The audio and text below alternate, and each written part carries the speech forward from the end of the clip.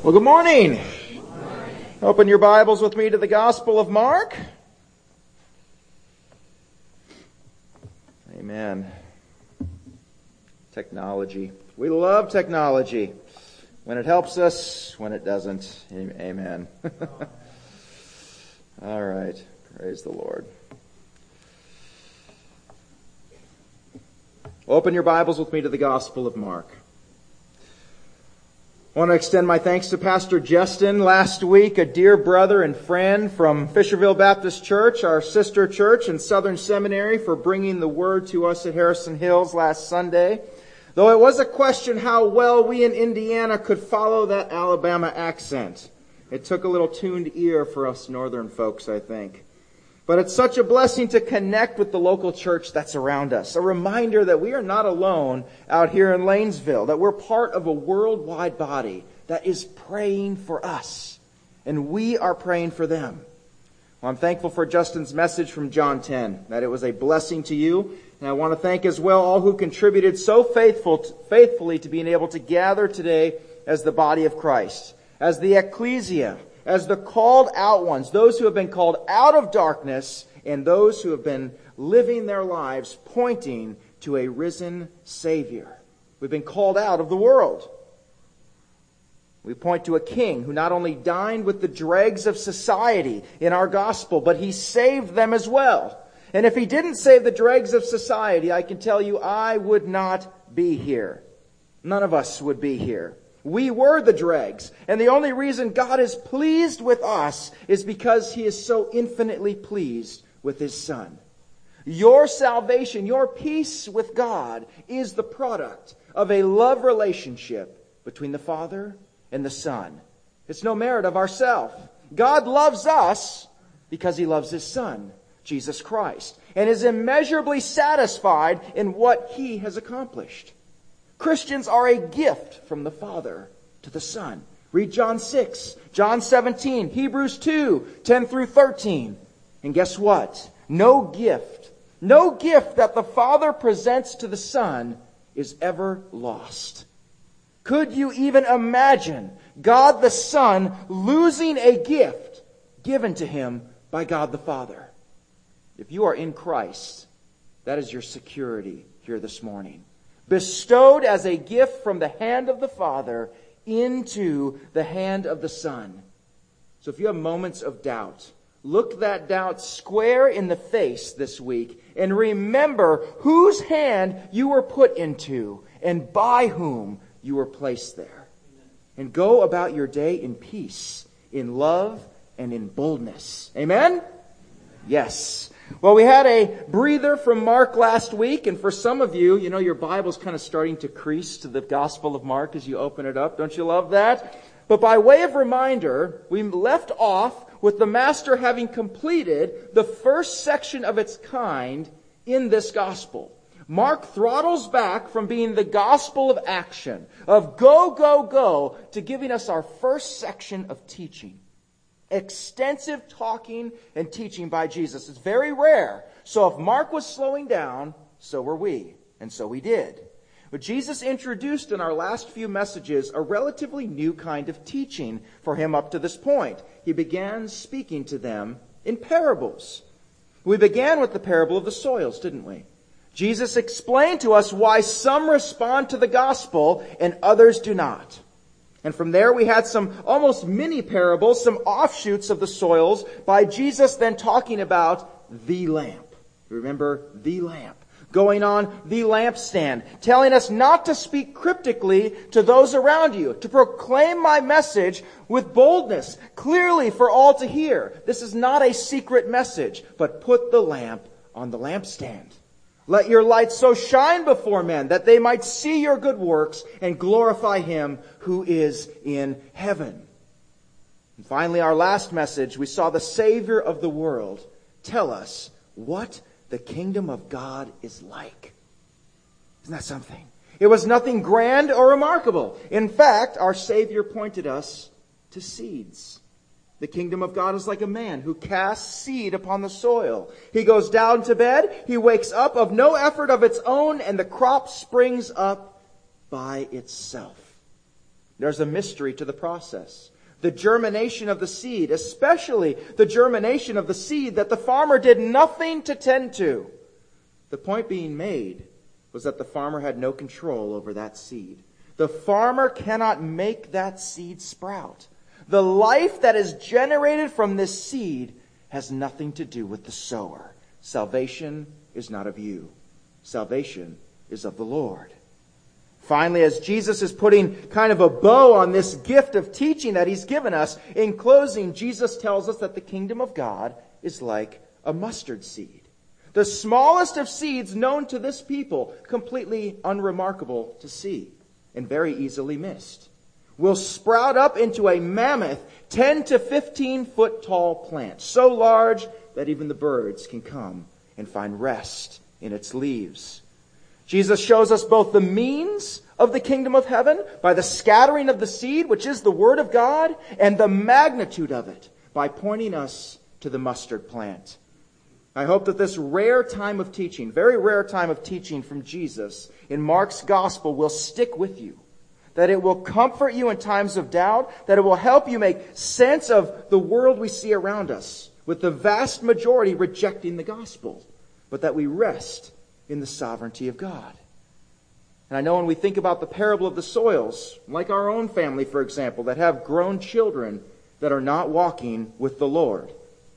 As of Reformed folks, we understand and we lean on and we preach the sovereignty of God. Yes, we're very good at that. But often, it's not His sovereignty we quietly question. Sometimes it's His goodness that we question. If our child has rocky or shallow soil, if they are even in fact vessels of wrath, is God still good? Yes, He is. Pray and pray more. Yes, He is sovereign. He is also good. He is also good. Remember the soils. Remember the lampstand. Remember the seeds and the mustard plant. Bury them away. They will be of great comfort to you. Well, today we resume the Mark we've all been familiar with.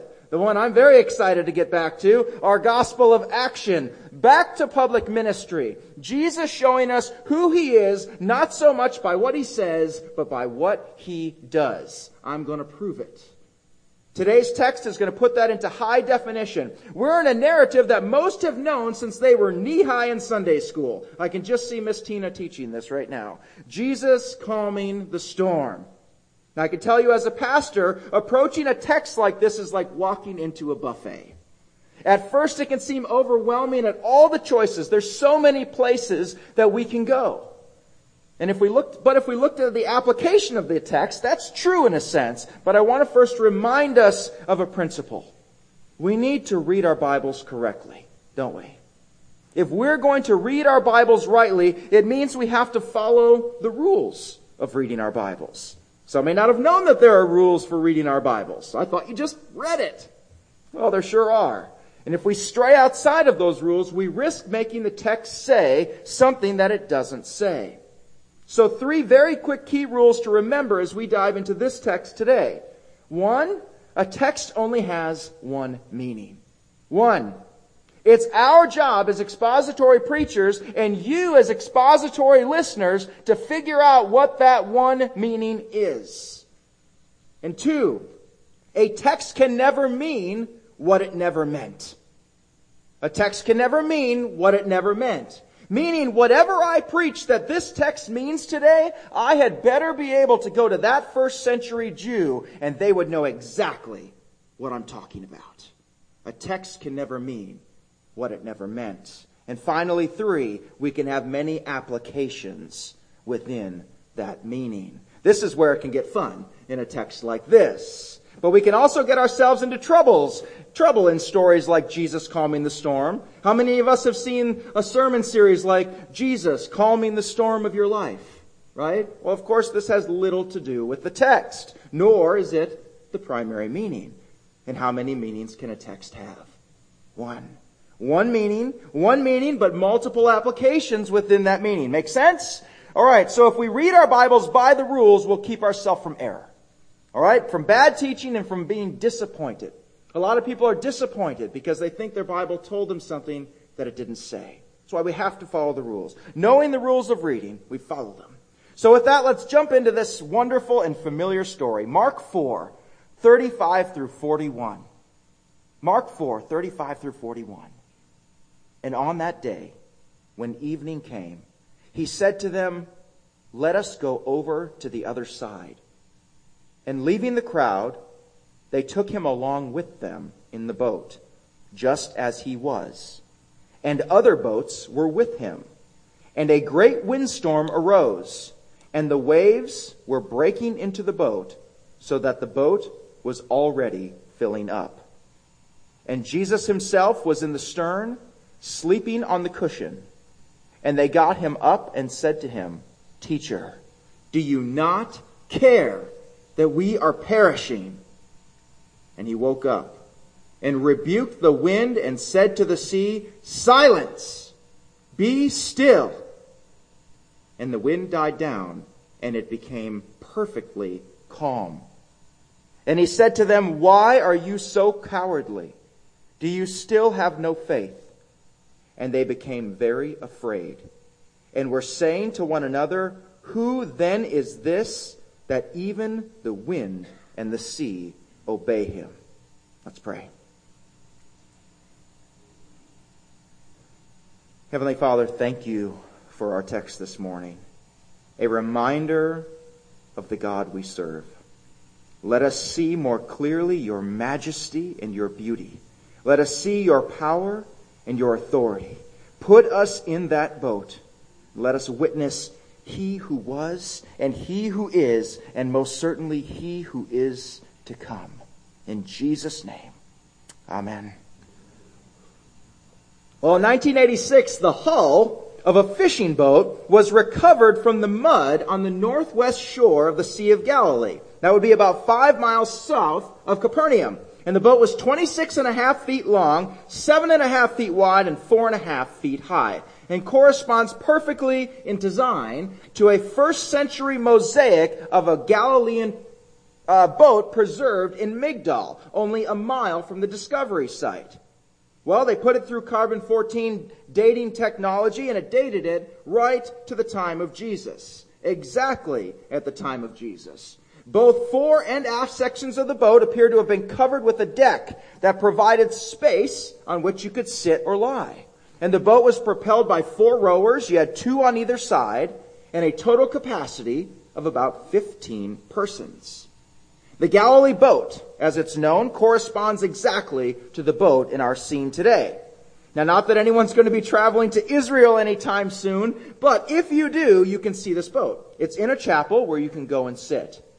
And when I was there, they were actually holding a service in this chapel. It was very powerful. But why does this boat matter?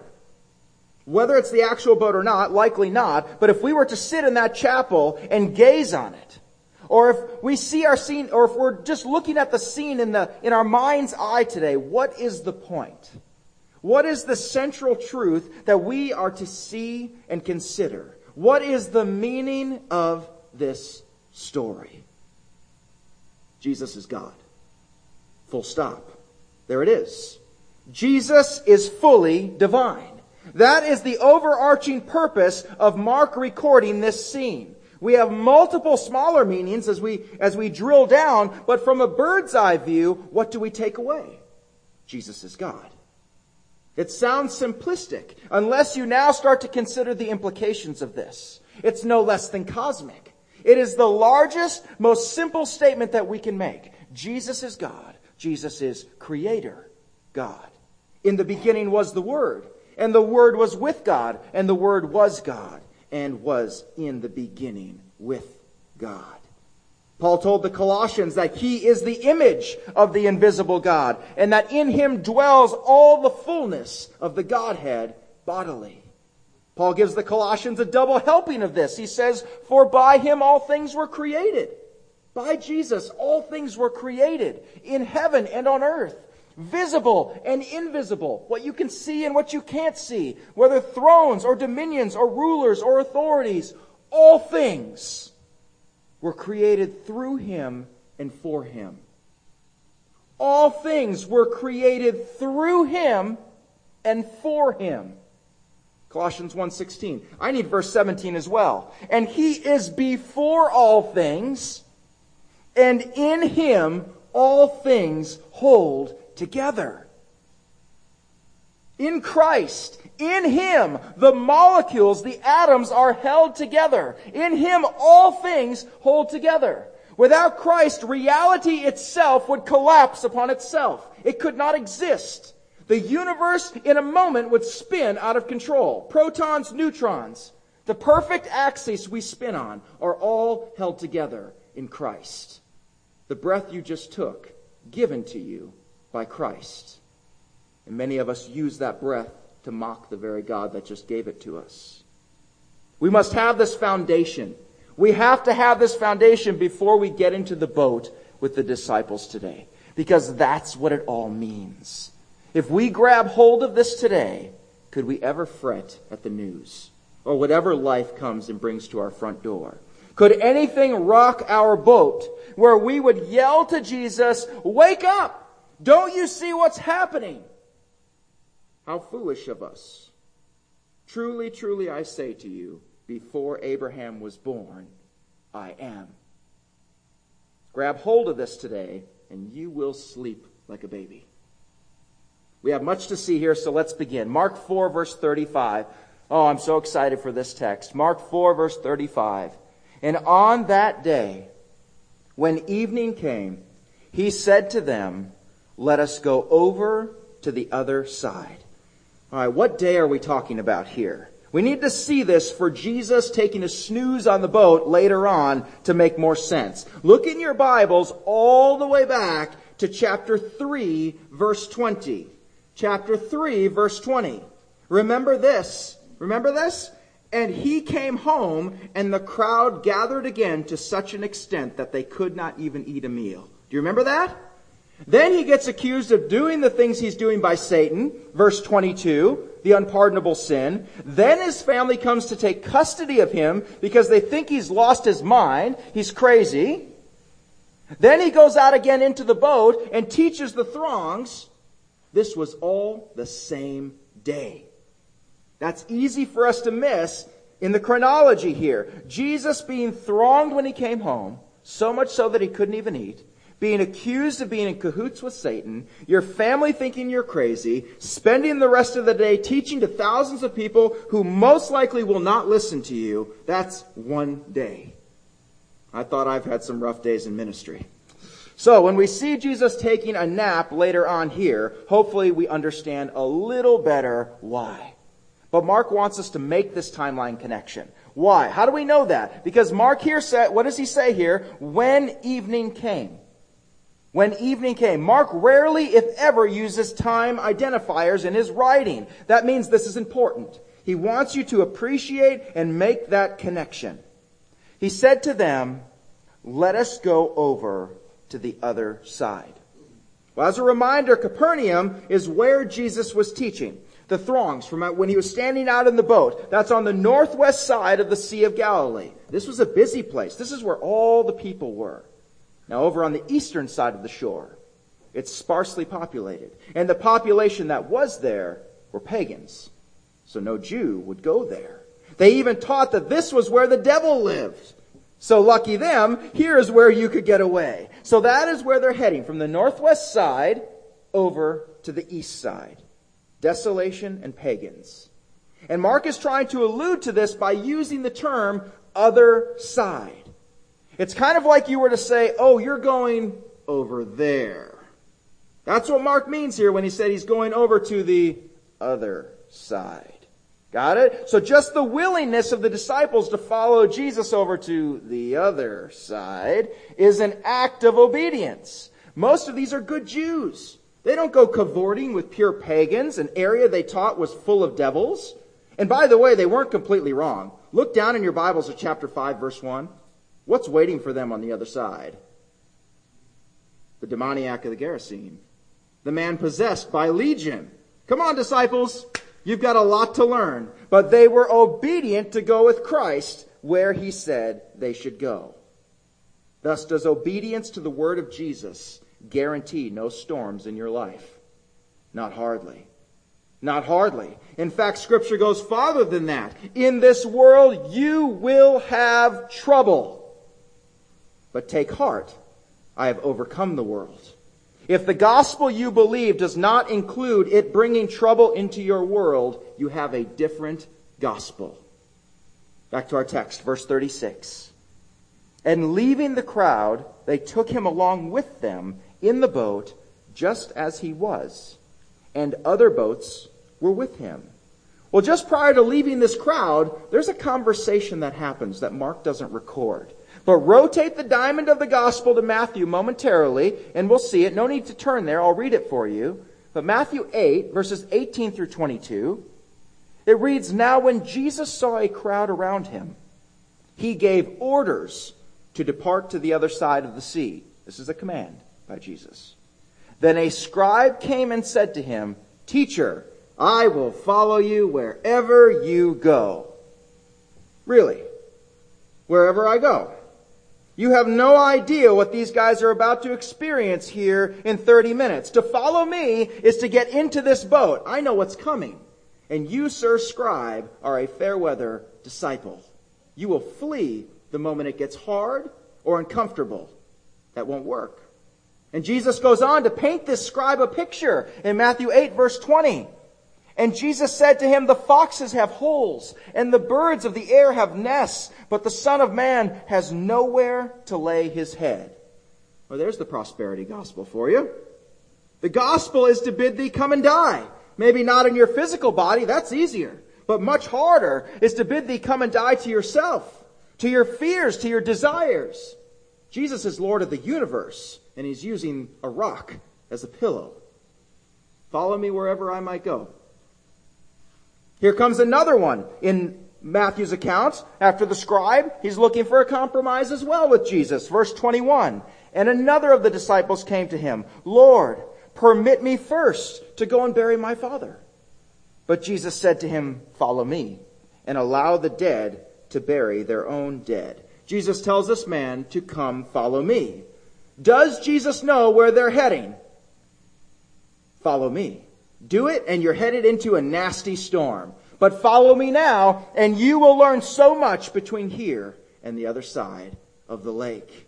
These are conversations that are happening just prior to them pushing off toward the other side. So back to our text now in Mark, verse 36. And leaving the crowd, they took him along with them in the boat, just as he was, and the other boats were with him. A few interesting things here to note. First, we have Jesus' boat that he was in. And based on the boat that we found at the Sea of Galilee, we know that these boats hold approximately how many? About 15. But this says other boats were with him. So contrary to the coloring book images we see of Jesus calming the storm with his 12 disciples around them, that's not exactly an accurate picture, is it? We have quite a few. There were other boats with him. How many? Well, I'm going to guess 72 disciples at this point, based on what we see in John 6. Meaning probably 5 boats. Now that's a guess, but that changes the scene in our minds a little bit, doesn't it? Changes the scene. And while we're on the topic of these 72 disciples, I want you to just tuck aside in your mind what they are about to witness. Jesus' demonstration of creation power over all nature. And yet later in John chapter 6, Jesus is going to say some very tough things to them. And John writes, verse 66, as a result of this, many of his disciples went away and were not walking with him anymore. Isn't that something? Do you want to know the last thing that Jesus said to these disciples in verse 65 before they abandoned Jesus, before they left in verse 66? I'll read it for you. And he was saying, for this reason, I have said to you that no one can come to me unless it has been granted him from the Father. These men would witness the miraculous power of Jesus over all nature, as up close and personal as you can get, until Jesus attacks their religious presuppositions. He attacks their pride, and they're gone. There's nothing new under the sun, saints. Back to our text. What happens now? These disciples have been obedient to Jesus. They're following him over to the other side. Hey, I'm in obedience to God now, right? Life should be smooth. Not even close. Verse 37. Mark 4, verse 37. And a great windstorm arose, and the waves were breaking into the boat so that the boat was already filling up. Well, we need to understand something of the topography here of the Sea of Galilee for us to appreciate what we're talking about. So recall that the Sea of Galilee resides about 700 feet below sea level. And it's surrounded by mountains and steep cliffs and ravines. And what happens is that cold air up from the Golan Heights, up from Mount Hermon, the same Mount Hermon you read about in Psalms, that's 9,200 feet. And that air comes accelerating off the mountain. Now, does cold air rise or sink? It sinks, right? So it comes barreling down and it's picking up speed faster and faster till it hits the cliffs around the sea. And then it goes even faster down those cliffs. And it collides with that moist, warm air above the sea. And the result are epic storms. And to this day, the storms on the Sea of Galilee are known to be sudden and violent. Well, it says that a windstorm arose, doesn't it? Now, this is very unusual. When did most men on the Sea of Galilee do their fishing? They fished at night, right? Why? Well, at night, the lake cools down. So now you have less temperature differential between the air falling down off Mount Hermon and that of the lake, meaning you have less winds, less storms. So you fish at night. Very few storms at night. So that makes this storm special. It makes it unique. Now, you could get rain and maybe some stormy type weather at night, but not like this. What is this? This is gale force winds. The descriptors used in other Gospels tell us this was fierce. The waves were breaking into the boat so that the boat was already filling up. It's highly unnatural. But were these experienced fishermen? Yeah. Would they have already been grabbing buckets trying to keep this boat afloat? Yes. Peter, Andrew, James, John, these were fishermen. Hardcore. But they can't keep up. This boat is going down if something doesn't change. The waves are crashing against our boat. If we don't get an intervention here, we're going down. Theologian Cole writes, when serious trials hit, I often hear people say, the Lord didn't cause this trial. He allowed it. Somehow they think they're getting God off the hook. Sometimes they'll even say, Satan, not God, caused this tragedy. They think that by blaming Satan or saying that God only allowed it, that they somehow preserve his love. But they do so at the expense of his sovereignty. Yet the Bible clearly affirms that God is both loving and sovereign. You will not derive any comfort in trials, saints, by denying God's sovereignty. True, God may use Satan to bring trials, as he did in the case of Job. But you will find comfort in trials only if you affirm both God's absolute sovereignty and his unfailing love. Isaiah 45, 6 and 7 adds, that men may know from the rising to the setting of the sun that there is no one beside me. I am the Lord, and there is none other. The one forming light and creating darkness, causing well-being and creating calamity. I am the Lord who does all these. When storms arise in your life, or when calamity strikes society or an individual in some way, God does not need you to watch out for him. He does not need you to defend his love, nor does he need an apologist. When a tornado rips through a trailer park, causing disaster and calamity, the world and even the Christians, they clutch their pearls when you would suggest that in fact God is in the weather department. He is. They say that God wouldn't do that. God wouldn't cause that. If it's calamitous, it either has to be the devil or it has to be God allowing the devil to do something, but never from the hand of God. But that's not what Isaiah says. He is the Lord who does all things. It's his world. It's his creation. We are his creation. The psalmist says our God is in the heavens. He does whatever he pleases. That's not in a capricious way. That's not in a flippant way. God is not us. We mustn't impose the attributes of fallen man onto a holy God. He always does what is right and good, but he does whatever he pleases in accordance with his attributes. He causes well-being and he creates calamity. That's what Isaiah says. Remember that in light of this storm the disciples now find themselves in. And if that flies against your theology, you're going to need to take that one up with the author. So what do we now see in the midst of this chaos? Back to our text. Verse 38. Mark 4, verse 38. And Jesus himself was in the stern, sleeping on the cushion. Stop there. There's a lot to see here. First thing we need to observe. This is the only time in Scripture that shows our Savior sleeping. This is it. And that's in a storm. That's it. No other place in Scripture does it show our Savior sleeping. Now, if you can't run with your own application on that one, you're just not trying. I'm sorry. What other beautiful point of theology and of Christology do we see here? Jesus is exhausted, right? He's exhausted. Why? Because he's fully man. He's fully man. Yet we see his creative power over nature. In our text, we have demonstrated what's known as the hypostatic union. Fancy word. It simply means that Jesus was fully God and fully man, all at the same time. At no point did he cease to be fully God and fully man. He was not 50% God and 50% man, making 100%. He was 100% God and 100% man. Two natures fully and simultaneously. Now, saints, some of you checked out there, but that's not theological trivia. We need to understand this. If we don't have the hypostatic union correct, we have a different Jesus. And if you have a different Jesus, you don't have a saving faith. So it matters. It matters. So here in our text, Jesus sleeps. And he goes to sleep knowing what is coming. Look at this example of faith. Being able to sleep in the presence of a storm like this. That's true sleep. That's true faith.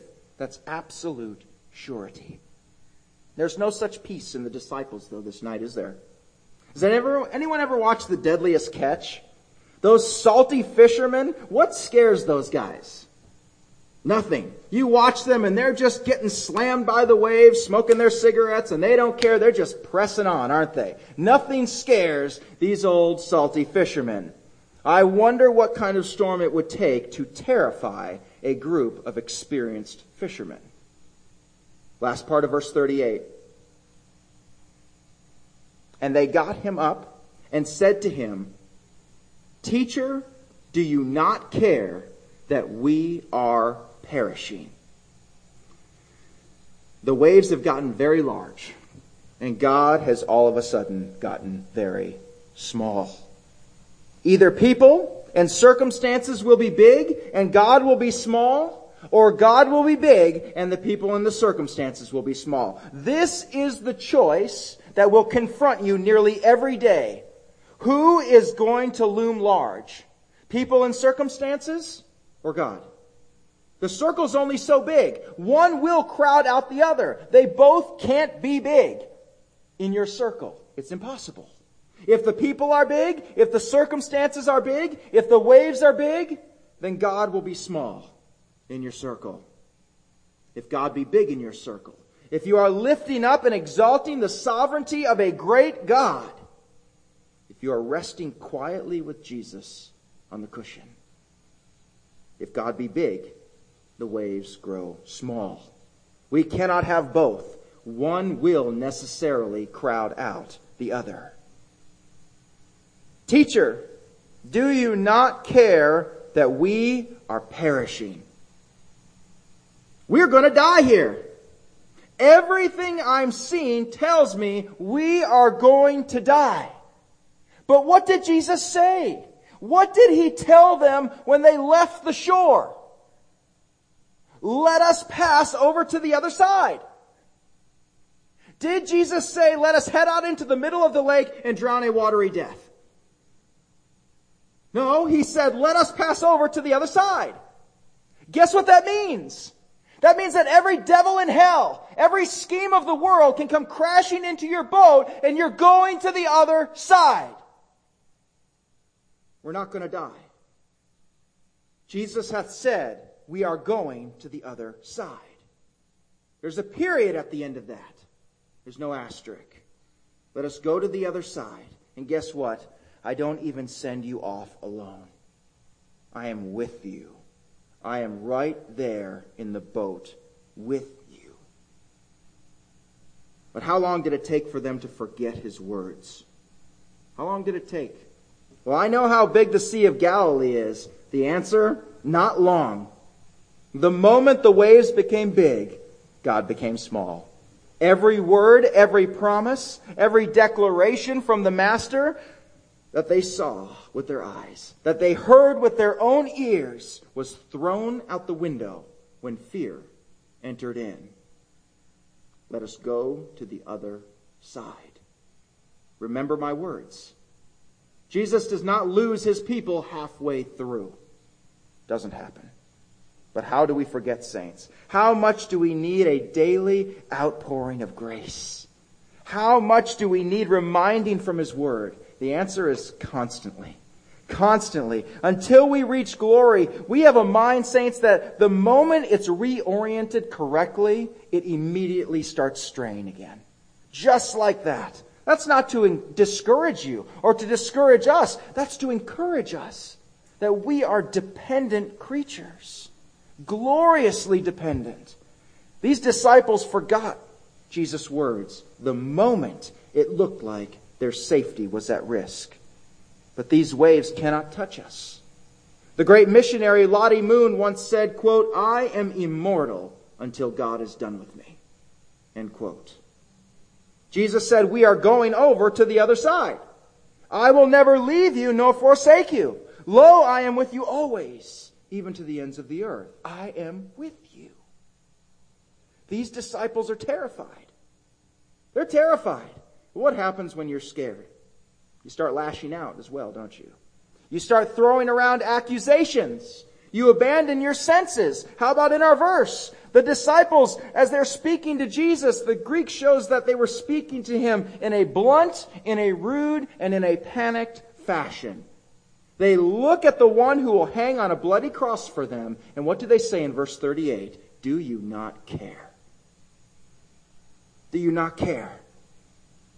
The moment fear strikes, the moment we feel we are in danger, we tend to lose rationality. We lash out at those who may love us most. What kind of question is that to Jesus? Do you not care? That tells us so much of the human condition, doesn't it? And what is that condition? That we're human. Well, the world uses that as an excuse, don't they? Well, I'm only human. When the knowledge that we are human should drive us to the cross. Well, I'm only human. Exactly. That's why you need a Savior. That's why you need a Savior. Every one of us have cried out the same cry to God in one way or another in our lives, haven't we? Lord, you don't care that I've lost my job, that my marriage is on the rocks. Lord, don't you care that my child is sick, or that my bank account is empty? Don't you care, Lord, that I'm lonely, or that I'm scared about the future? Don't you care, Lord? Unless we stand in judgment over these disciples for forgetting Jesus' words, we are the first to forget or to question the goodness of God when our tides turn, aren't we? We're the first ones to do that. Saints, grasp hold of this. When these waves come and they buffet your boat, when it looks certain that we are going to die, that the water is coming in, ask yourself this question. Whose idea was it to get in the boat in the first place?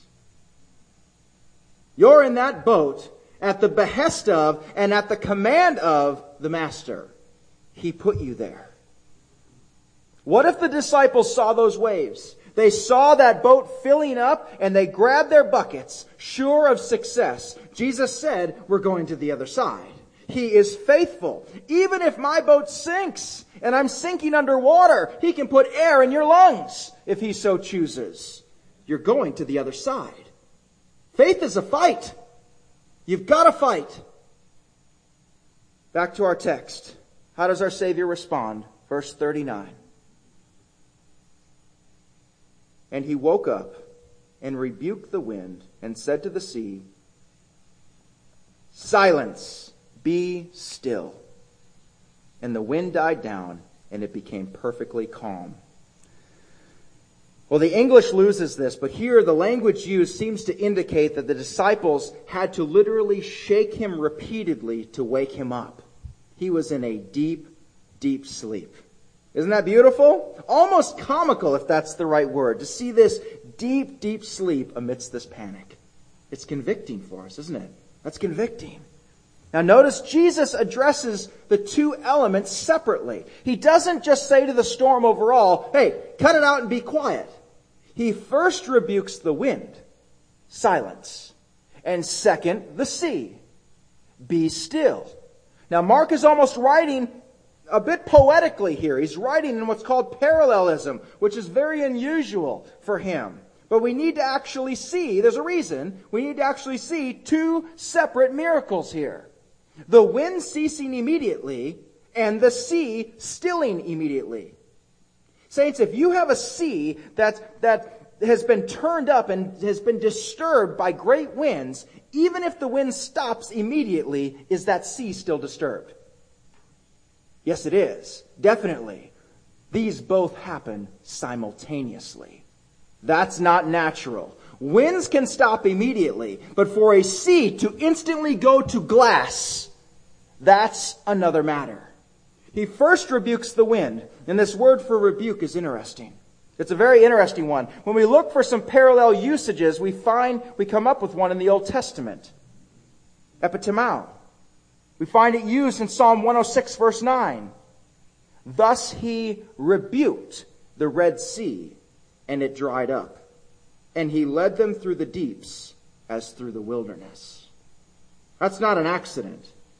That's not coincidence. Jesus' divinity, the creative command of God himself, is as much on display here as it was when he parted the Red Sea for Israel. This is no less an authoritative act. Jesus is very God of very God, and he must hold that title and position in your heart, or you have no part of him.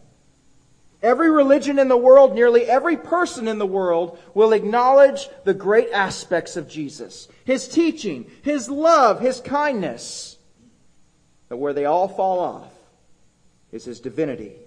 Or they try and chip away or diminish that divinity in some way. Anything to make him less than the Father. That is not a Jesus that can save you from your sins. He must be God of very God. Co-equal with God the Father, co-equal with the Holy Spirit. He who split the Red Sea is 3 in 1. And the wind died down, and it became perfectly calm. This is a calm that cannot be overstated. This is not a ripple. This is not a lingering wave. Not one more lap up against the side of the boat. Nothing. Still glass. Teacher, we are going to die to glass. Just like that. See what these men saw. Put yourself in that boat to experience such a thing. Jesus now turns his attention to another storm. The tempest we'll call of unfaithfulness that overcame his disciples in a moment of weakness and fear. Verse 40. And he said to them, "Why are you so cowardly? Do you still have no faith?" The storm didn't bother Jesus, but unbelief sure did. Now, this isn't a harsh rebuke. Jesus has rebuked his disciples much harsher in other places, but he's dealing gently with them. He's not dealing with the disciples according to their unbelief and fear, which is sin, right? He's not dealing with them according to that. He asks them a question that contains the answer.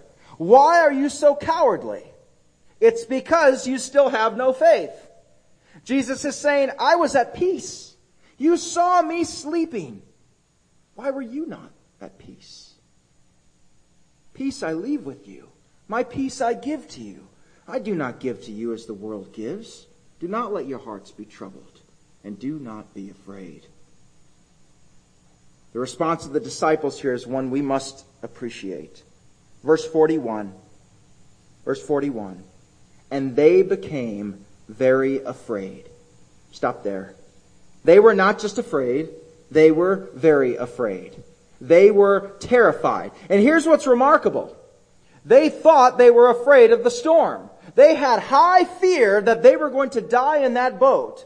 And now they were terrified. Who then is this that even the wind and the sea obey him? We've seen all the miracles up to this point. We thought we knew this guy. But this is God. This is God. God himself is in this boat with us. I think this is the first time that I think the core 12 actually started to grasp who this was that they were following. They were more terrified about who this was in the boat with them than of the storm that just nearly killed them. More terrified. If your conversion story, saints, did not at some point involve trembling before a holy God, we have not seen him as he is. We are still the disciples back on the shore before we pushed off. We've seen the many wonderful things he has done, and we think we know him. But have we said, who then is this, that even the wind and the sea obey him? To enter through that gate of trembling is a most beautiful and a most freeing place. Though the waves fill the boat, the one who made the waves is in that boat. And he's asleep in the stern. And the molecules obey him. And the waves crash at his pleasure. The waves are not big. Our God is big. The waves are not great. Our God is great. Corrie ten Boom, author of The Hiding Place and survivor of German concentration camps, said that people often came up to her and said, "Corrie, my, what a great faith you have." And she would smile and respond, "No, it's what a great God I have." Let's pray.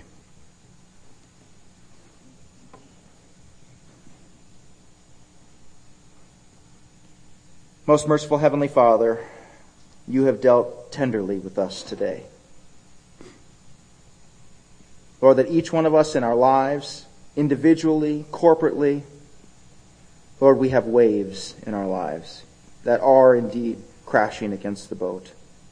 And Lord, all of us in one way or another have been tempted to fear.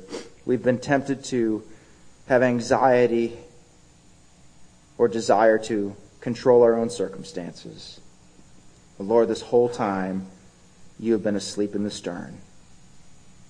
Lord, we ask that we would look to our Savior, to your example this morning. Lord, that we would understand that we are safe in your arms. Lord, that you are God of very God, that you took on flesh, that you dwelt amongst us, that you walked amongst your people, that you performed these miracles, that you calmed the sea, that you died for us, and you rose 3 days later, defeating death and hell, that you have now risen and you sit at the right hand of God the Father, ever living to make intercession for us. You are praying for us this week. We thank you for this in Jesus' name. Amen.